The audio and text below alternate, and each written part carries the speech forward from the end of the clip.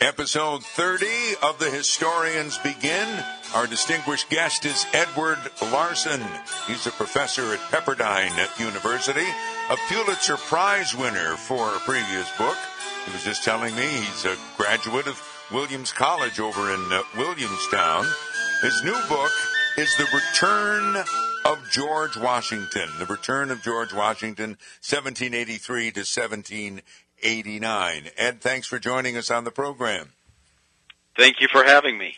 You're at Mount Vernon, and you told me you spoke last night. That must be exciting.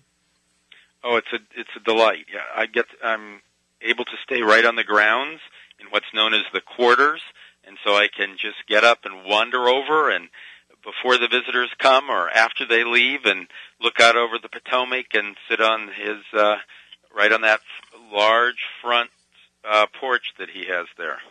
And there's been a lot of interest in your book, which is published by William Morrow, The Return of George Washington. I mean, you would think, what else could we write about Washington that hasn't been focused on? But you focus on an interesting period in George Washington's life from 1783, when he resigned his commission as commander of the Revolutionary Army, to 1789, when he became president, the first president of the United States. I guess we always assume that he just sort of went back to Mount Vernon, where you are now, and just sort of hung out. But that was not true. He did go back to Mount Vernon, and you're very right. There are a tremendous number of books on George Washington. I don't think there's probably any American who has more books written about him. But they tend to focus either on him as a general or as president. And there was, as you note, this 5-year period in between where he does resign his commission at the end of the war, which itself was a very notable act at the time because the tradition was and the fear was and the concern was that you're a rebel leader and you just then take power yourself and become a leader yourself. And he didn't do that. He turned it over to civilian rule and sincerely hoped he could stay in Mount Vernon and restore his plantation to profitability. It had been very much damaged by the war and by the war economy. But instead, during that period, since there was no effective central government and all the states basically could go on their own, they became virtually independent republics. In your own area, New York and Connecticut and New Jersey were constantly squabbling over the rights to use the New York harbor, and New York was charging tariffs on both Connecticut and New Jersey, and even closer to you, Vermont was breaking off from New York and threatening to join with British Canada and leave the country altogether. Given that turmoil, and then added to the debtors' revolt in Massachusetts and the widespread printing of paper money causing hyperinflation in Rhode Island, it seemed like the entire Union was disintegrating and there was a great danger that America would lose its independence. Washington complained, and so did many others, such as Alexander Hamilton and John Jay from New York State, that the United States was becoming the laughingstock of Europe, and showing once again that Republican rule couldn't work, and monarchies were the best system.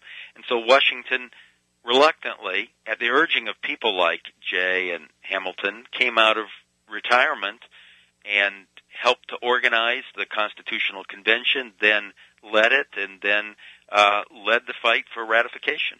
And if we go over that ground again, if we could go back to the very beginning, the impact of his resignation as commander of the armies, I gather from your book that this was a popular move, or they were, I don't know if the word is astounded, but people in England who had fought Washington were really impressed with that, because there was such a tradition of military leaders who go on to run countries, like in England, Oliver Cromwell. But it seemed that George Washington said, "No, I'm going home now."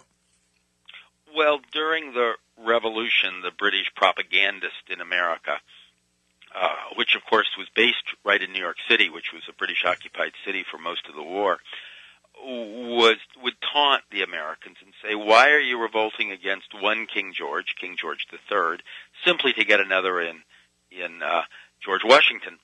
And they would point to people like Oliver Cromwell.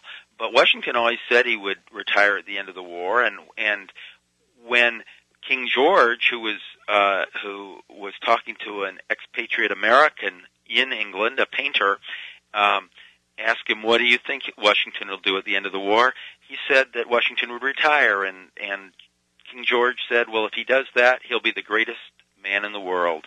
And that was the sense of really being astounded in Europe. And in America, people also were impressed. They expected it because he'd always said he would retire, but it was almost equal, or maybe even equal, with the victory at Yorktown, where Washington's great victory that sort of sealed the fate of the Revolution, that he stepped down, that raised him very much in the public esteem. He became known thereafter as Cincinnatus, or compared with the Roman general who was called out of retirement twice to save Rome and then went back to his farm. And that's why the society that honors Washington and the officers is the Cincinnatus Society to this day. So it was a major event in America, and it's why, in large part, that the people trusted Washington. Mm-hmm. They trusted him with power later because he'd been willing to give it up before. And that's what maybe is hard for us, or maybe I'm saying for me to accept, that he really, really, really was just going there to retire.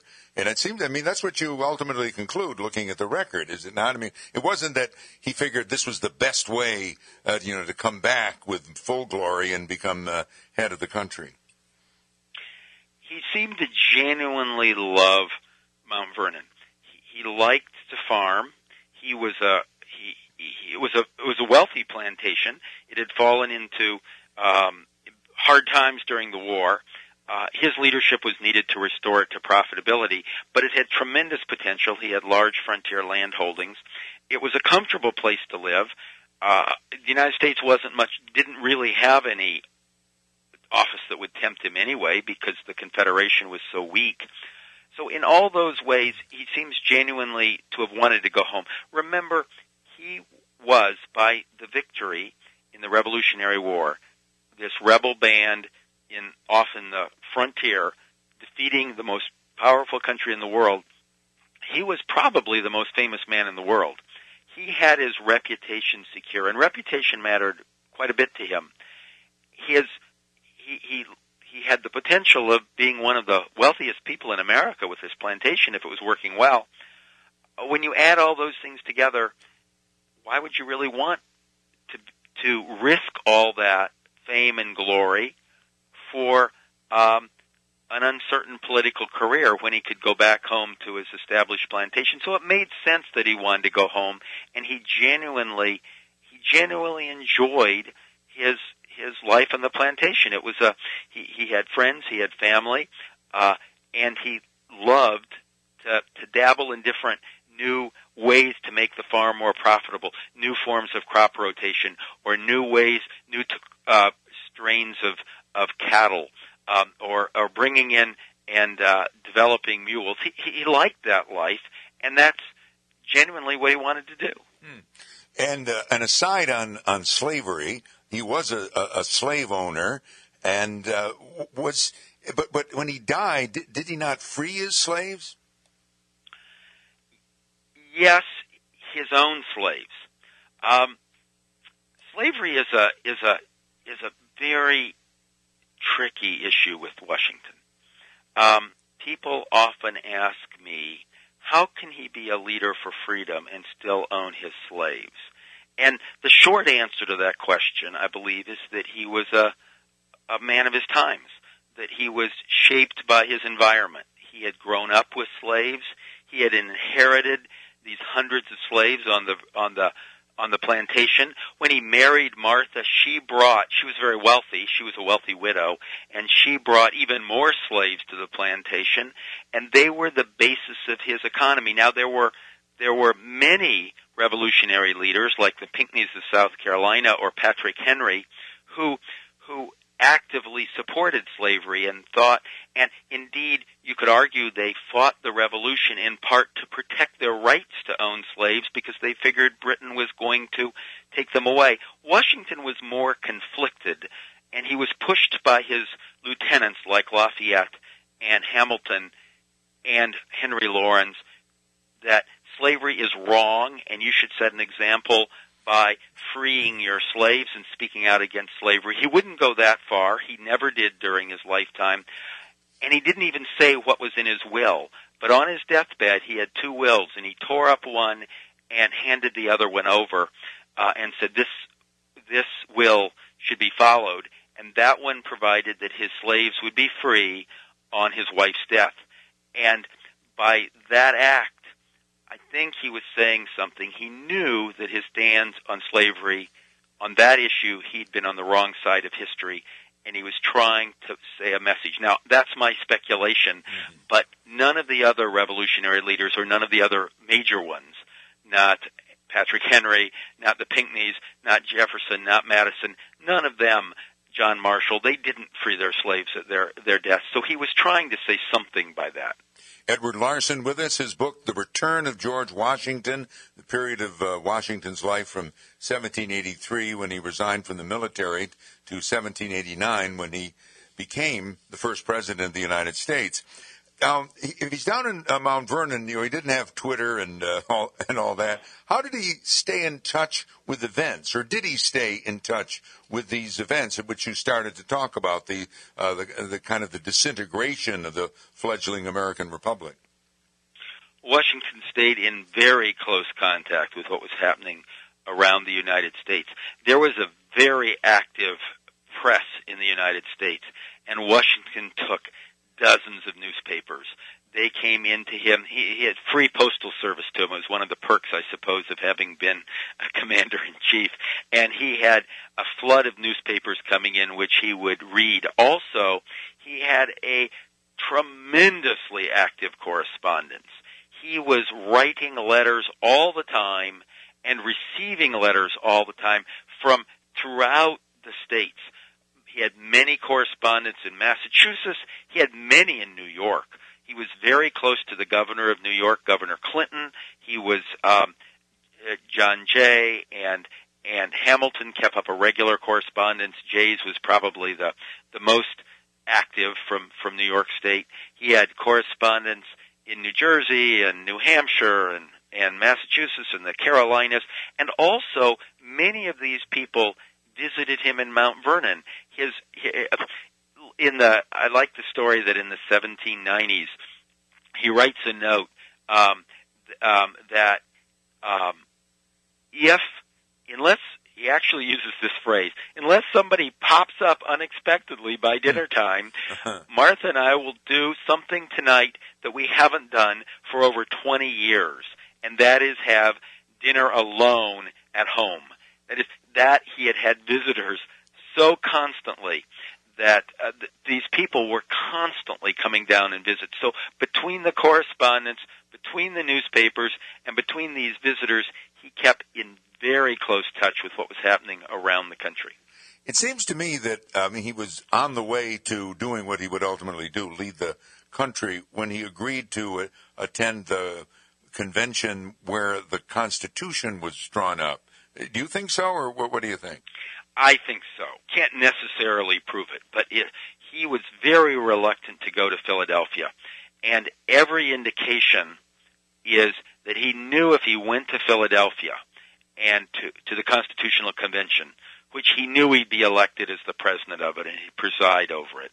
And if he took that, he knew that he couldn't then step back, that he would then have to stay, and if the convention proceeded to create a new constitution, and he was committed already before he went, he wasn't going to go if it was just going to do some tinkering and revising the Articles of Confederation. We know from his letters that he would only go if, to use his phrase, they could make radical cures, that is, create essentially a new government. And he had outlined from his correspondence with Jay and Knox and Madison, he had outlined a new plan for government, which then is materializes in the Virginia Plan, which is debated and then materializes in the Constitution. And he knew that if he went, he would have to see it through and at least get the government started as the first executive, if they had a strong executive, because he doesn't ever exhibit the same reluctance to be president. He never denies that he'll accept the job, and many people wrote him and said, if the people don't think you're going to be the first president, they will not ratify the convention, the Constitution. And in state after state after state, it was clear in the ratifying conventions that these states were ratifying the Constitution, which there was quite a bit of opposition to, on the assumption that Washington would then become president and would lead it and properly form it. So he never denies that, and he never goes through this Hamlet-like to go or not to go that he goes through in his writings and his private communications before the Constitutional Convention. That never happens before the presidency. Would you say that Alexander Hamilton was his closest advisor? Alexander Hamilton became his closest advisor midway through his first term as president. Hamilton had been his aide during the Revolution, but there was a true break between those two men. And it happened around the Newburgh conspiracy, which happened in Newburgh, New York, just south of where you are, when the troops threatened to mutiny for their back pay, and Hamilton seemed to be in league with that whole activity, and Washington had to step forward and basically stare it down. And then there was a coldness between Washington and Hamilton that only gradually died away. I think Washington always deeply respected Hamilton's intelligence, but I think he knew that, or he at least had a sense, and you can see in his writings, actually to Hamilton, accusing him of this, that Hamilton was willing to use any means to get his ends. And Washington wasn't quite like that. But yet, when Robert Morris turned down the job of Treasury Secretary, and he then turned to Hamilton as his second choice, then you see gradually he becomes to rely more and more on Hamilton, and Hamilton displaces James Madison as his closest advisor sort of midway through the first term, and then remains his closest confidant in a political sense, really through the end of his life. Something different. When he's living at Mount Vernon, at some point he goes to the west to try to get some lands back. And can you tell us that story? Oh, it's a tremendous story just for the adventure of it, because Washington is in his 50s. He's retired. He's the most famous person in America. He's retired from being general. He's won the revolution. But as a kid, remember Washington, and when he was young, Washington was a frontier surveyor, and he'd gone over the frontier surveying it for the Fairfaxes, and then that was before he'd inherited Mount Vernon, before his half-brother died. And then he goes back to the frontier as a colonel in the Virginia militia during the what we know as the French and Indian Wars. So he was very familiar with the Ohio Valley, as it were, what's now western Pennsylvania, and on down into what's now western Virginia, but was then part of Virginia. And he had acquired lands there before the Revolution, significant amounts of land, and in the Ohio country, and he believed that was his. He had tremendous amounts of investments, of course, in around Mount Vernon. He also had investments with Governor Clinton up in New York State, and those were his most profitable lands actually he ever had, the ones up near you. But in the Ohio Valley, he had large holdings, and after the Revolution, he really didn't know the status of those, so he takes this trip out there, which is a grand trip out, with these large tents and other friends and servants, and they go out. And when they get to these territories, it's not too bad before they crossed the Appalachians, and there the settlers on his land there were, tried to pay him what they could and sort of kowtowed to him. But he gets across the mountains, and these settlers these squatters on his land have know who he is, but they say, no, we squatted here. This is our land. And he says, no, I had acquired it by a grant before the revolution. He says, no, we squatted it. And they had no intention of leaving, and they showed him no respect whatsoever. And then when he tried to get to his furthest lands, he was warned that the Native Americans were in an uproar down there, and they were plotting to capture him if he came down there and hold him ransom or worse. And his agent, his agent a year before, his land agent in that territory, had been captured by the Native Americans and taken back across the Ohio River and killed. And so Washington at first tries to get military troops to take him down to his land, but his largest area of land, but finally decides it's not worth the risk.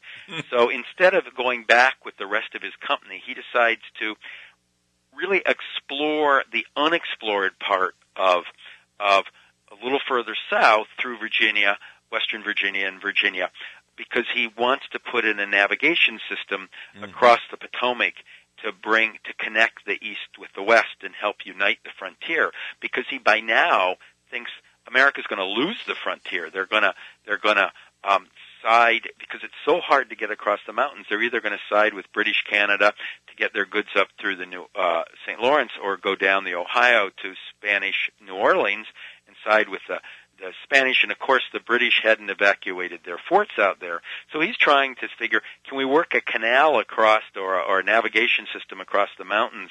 And so he goes off on his own, on his great horse, through the wilderness, occasionally finding a frontier home to stay in, sometimes just sleeping out in the woods. And it's a very rainy trip back, so he's getting rained on. And he doesn't even have a tent; he just lies up in a blanket. But he'll knock on doors, and he recounts the encounter and some of the frontiersmen. He knocks on the door, and suddenly they open the door, and they're in the middle of the wilderness, and there's George Washington at the door, and they don't have any food or any place to put him up. So it's a tremendous story that I get to retell in my book. Well, Edward Larson, we're just out of time, but there are many stories in the new book, The Return of George Washington, 1783 to 1789, by Pulitzer Prize winner Edward Larson, book published by William Morrow. Thank you very much for joining us, and best of luck with your book tour. Well, thank you for your kindness. I enjoyed being on the show.